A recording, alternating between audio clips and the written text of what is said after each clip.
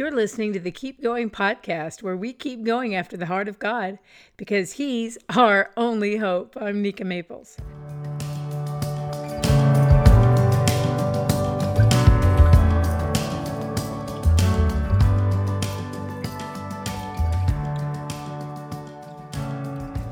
Welcome to Season 2, Episode 10 of the Keep Going podcast.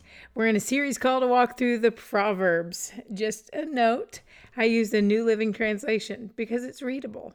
And I don't approach these podcasts as a scholar, but as a lover of the Word who wants to share simple spiritual observations from my own daily Bible reading.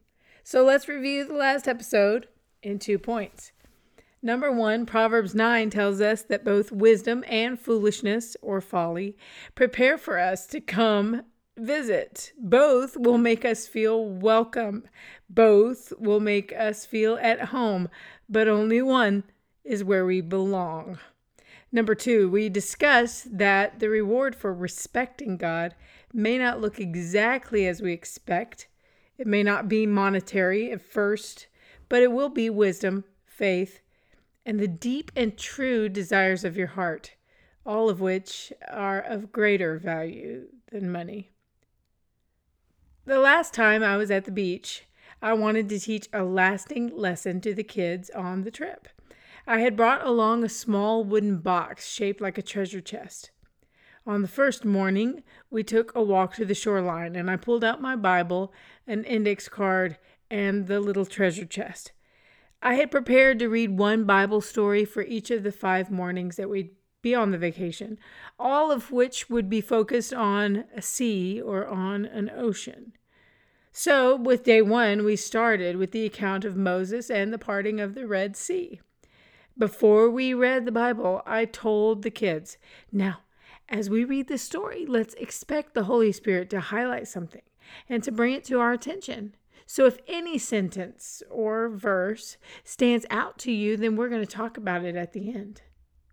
Sure enough, the sentence that stood out to all of us was Exodus 14:19, which reads, "Then the angel of God, who had been traveling in front of Israel's army, withdrew and went behind them."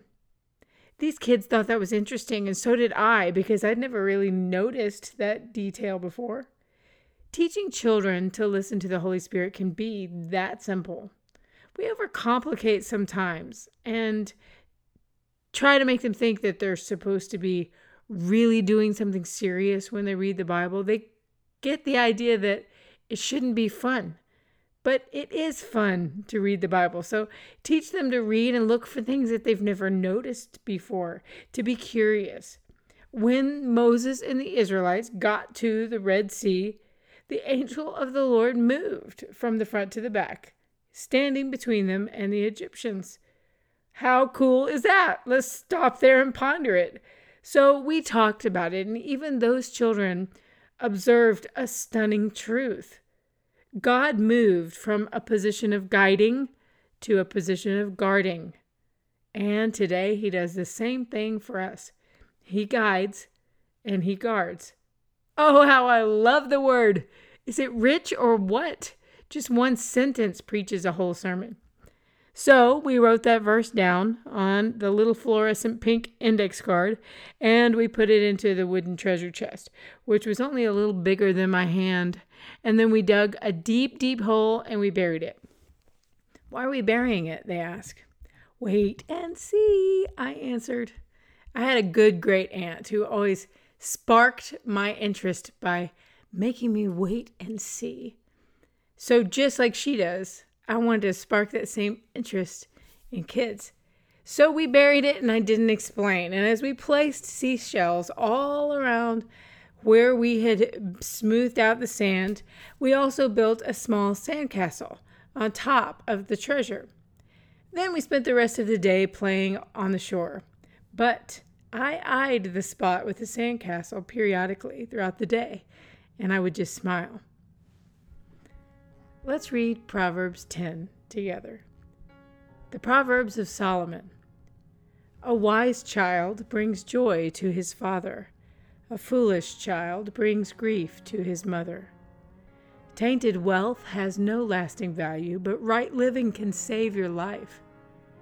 The Lord will not let the godly go hungry, but he refuses to satisfy the craving of the wicked. Lazy people are soon poor, but hard workers get rich. A wise youth harvests in the summer, but one who sleeps during harvest is a disgrace. The godly are showered with blessings. The words of the wicked conceal violent intentions. We have happy memories of the godly, but the name of a wicked person rots away. The wise are glad to be instructed, but babbling fools fall flat on their faces. People with integrity walk safely, but those who follow crooked paths will be exposed. People who wink at wrong cause trouble, but a bold reproof promotes peace. The words of the godly are a life-giving fountain. The words of the wicked conceal violent intentions. Hatred stirs up quarrels, but love makes up for all offenses.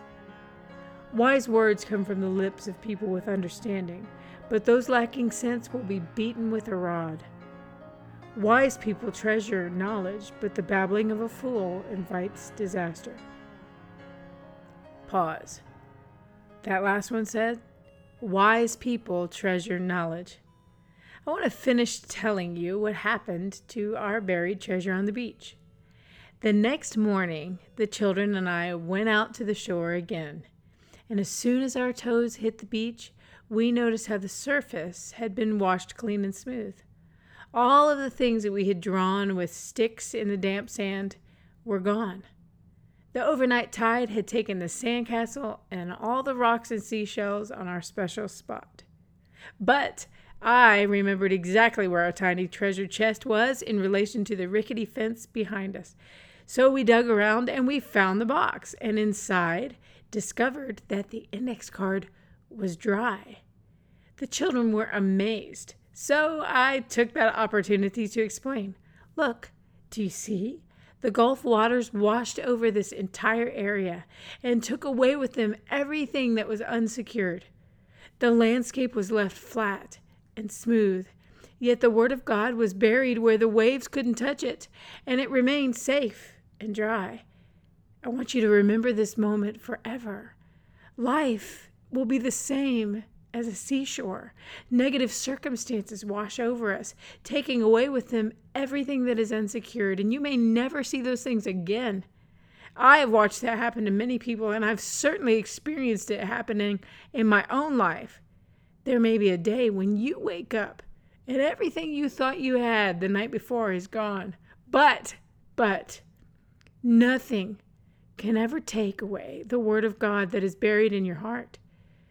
And that is why we spend time reading the Bible, because that's our very life. In the end, it's the only thing that will last. The Word of God stands forever. Those kids got it. They got it in a way that a child can get something spiritual without having lived it yet. Every morning of our trip, again and again, we read the Bible on the seashore, raising our voices above the roaring surf. And then we'd write a sentence, a profound verse on an index card and place it in the box. 5 days we buried a treasure. 6 days we dug it back up. In the Message, Proverbs 10:25 reads, "When the storm is over, there's nothing left of the wicked. Good people, firm on their rock foundation, aren't even fazed." I'll tell you one more interesting element to this beach story in a minute, but for now, let's finish reading Proverbs 10. The wealth of the rich is their fortress. The poverty of the poor is their destruction. The earnings of the godly enhance their lives, but evil people squander their money on sin. People who accept discipline are on the pathway to life, but those who ignore correction will go astray. Hiding hatred makes you a liar. Slandering others makes you a fool. Too much talk leads to sin, so be sensible and keep your mouth shut. The words of the godly are like sterling silver. The heart of a fool is worthless. The words of the godly encourage many, but fools are destroyed by their lack of common sense. The blessing of the Lord makes a person rich, and he adds no sorrow with it. Doing wrong is fun for a fool, but living wisely brings pleasure to the sensible. The fears of the wicked will be fulfilled, and the hopes of the godly will be granted. When the storms of life come, the wicked are whirled away, but the godly have a lasting foundation. Lazy people irritate their employers like vinegar to the teeth or smoke in the eyes. The fear of the Lord lengthens one's life, but the years of the wicked are cut short. The hopes of the godly result in happiness, but the expectations of the wicked come to nothing. The way of the Lord is a stronghold to those with integrity, but it destroys the wicked. The godly will never be disturbed, but the wicked will be removed from the land. The mouth of the godly person gives wise advice, but the tongue that deceives will be cut off. The lips of the godly speak helpful words, but the mouth of the wicked speaks perverse words. Okay, so what happened to that tiny little wooden treasure chest? We still have it. That little treasure chest, the hinges are rusted, and there's still sand kind of poked and jammed between the slats of wood. But I brought it home, and at just the right time, I presented it to the kids, and they have it on a bookshelf in their home as a reminder that God really will give them a lasting foundation no matter what happens in their lives.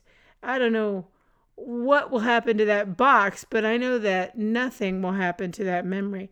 Most of all because the first part of that beach story taught a lesson that I planned to teach, but God took it even further. And the second part of the beach story was incredible. The first part of the beach story teaches that no matter what happens in life, if we have the Word of God buried in our hearts, we're secure on a firm foundation. But the second part of the beach story teaches a different one. Not one I planned to teach, but a lesson that obviously the Lord planned to teach both the students and the teacher. I never expected it, but on one of the mornings when we were there, we were, about to have lunch, I think, and we were sitting around the table on the second floor of the beach house, looking out a big picture window at the scenic view. We could see all the way down the shore in both directions, and this was a time of year when not a lot of people were out on the beach, and so we saw no one except one man walking. He was wearing a backpack. By that time, we had stopped building sandcastles every day over on top of our buried treasure. We knew where it was buried, and every morning we just left the surface of the sand clean and smooth. There was no marker. So the children and I looked at one another in awe from inside the beach house as we watched the man walking on the beach suddenly stop walking and stand exactly on the unmarked spot where we had buried the Word of God. What is he doing? We marveled as we ran to the window. Our mouths dropped at what happened next.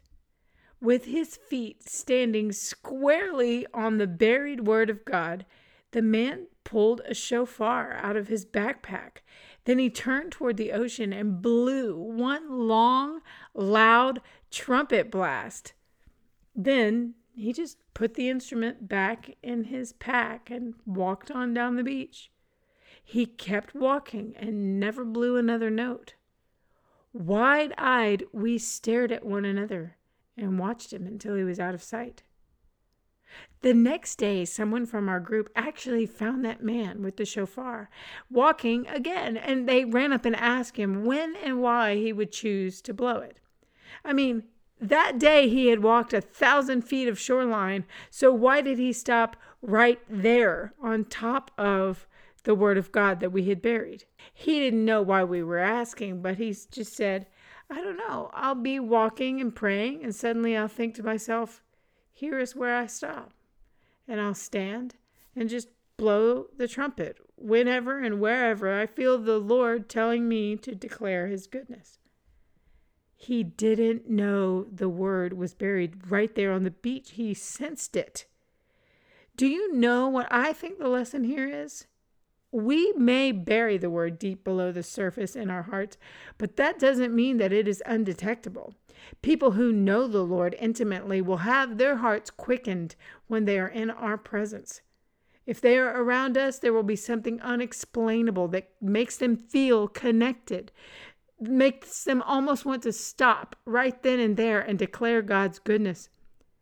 I've given speeches and talks to secular organizations before, and though I never indicate my beliefs in those circumstances, it never fails that someone from the audience will come up to me afterwards, ask if they can give me a hug, and then whisper in my ear, "You love the Lord, don't you? I do too. You didn't have to say anything. I can sense it. I can see it on your face."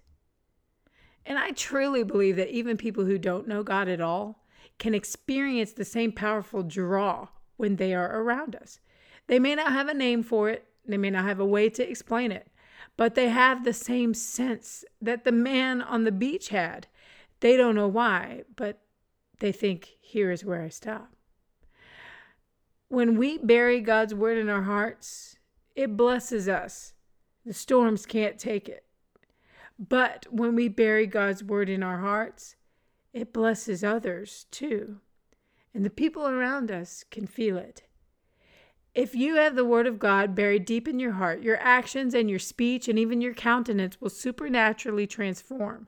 People don't have to see a scripture bumper sticker on your car or a scripture coffee mug in your kitchen or an imprinted scripture notepad on your work desk or an emblazoned scripture t-shirt on your body. If you have the word of God buried in your heart, people will see it on your face. You never have to worry about a job interview or needing favor from someone in particular for whatever reason.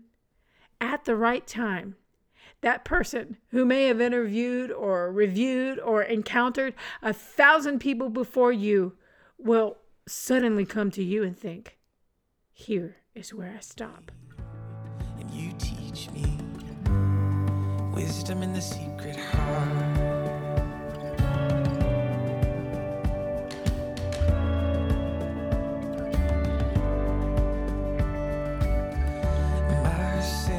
Today's music is from Psalm 51 by Shane & Shane and is used with permission.